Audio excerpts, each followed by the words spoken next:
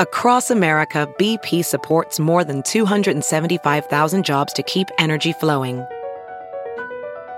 Jobs like updating turbines at one of our Indiana wind farms and producing more oil and gas with fewer operational emissions in the Gulf of Mexico. It's and, not or. See what doing both means for energy nationwide at bp.com/investing in America.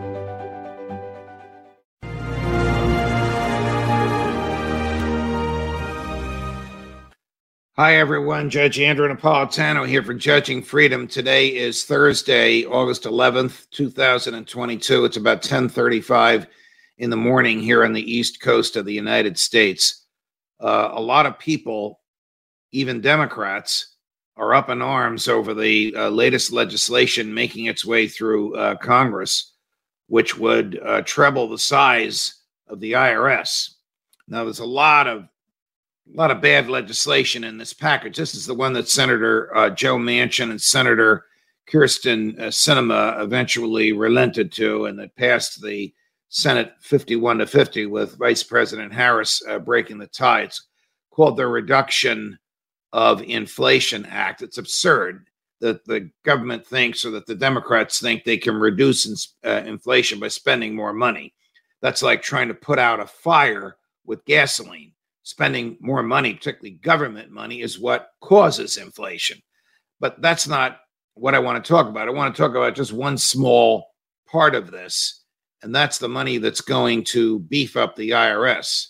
So everybody knows how taxes work in America. You fill out your own tax form and you tell the government what you think you owe it.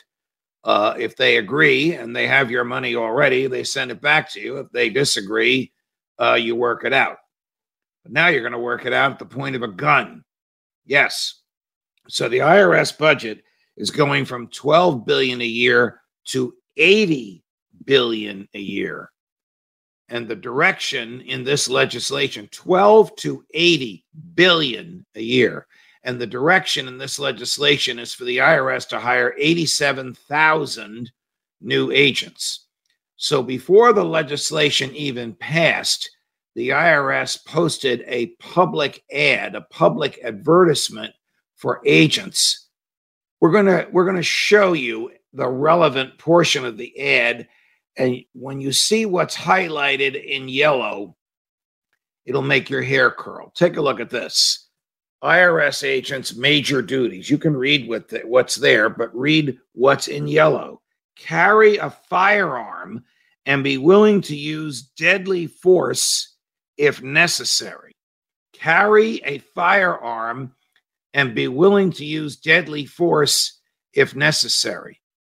Up until the enactment of this legislation, which hasn't passed the House yet and so hasn't been signed into law, only IRS agents in the Criminal Enforcement Division, which is a very, very small division. The vast majority of the IRS is accountants and clerks who are processing and reviewing tax returns.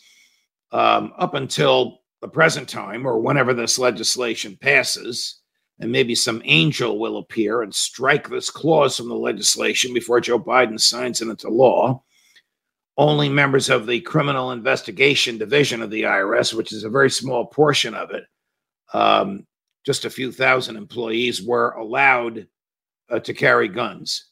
Now, of course, the vast majority of IRS agents will be carrying guns. What do you do if an IRS agent with a gun and a badge shows up at your house? Ask the person for his or her business card and then say, "My lawyer will call you." Don't answer any question. Don't even tell them who you are.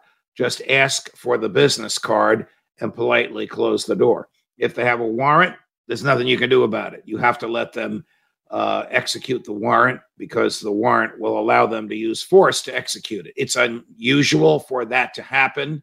They usually knock on the door and pay a visit with you first. But remember, under the Fifth Amendment, you have a right to remain silent. You don't have a right not to fill out your tax returns, but you have a right to remain silent, which means if they knock on your door, unless your lawyer is there and willing to engage them, take the card and tell them your lawyer will call them and have a nice day. Why are the Democrats doing this? I don't know. The IRS is not going to target just Republican taxpayers.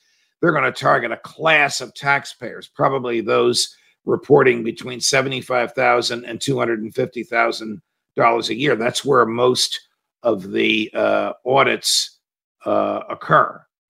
Now, audits are usually civil audits and done peacefully, meaning the IRS agent who's ordering the audit and working with your accountants on the audit does not carry a gun and a badge and doesn't come bursting into your house, and you meet peacefully, amicably at an IRS office near your home. But why the firearms is beyond me. Oh, and before this legislation even passed, in the past year, the IRS has purchased more than $700,000 worth of handguns and ammunition. Something bad is coming down. Judge Napolitano for Judging Freedom.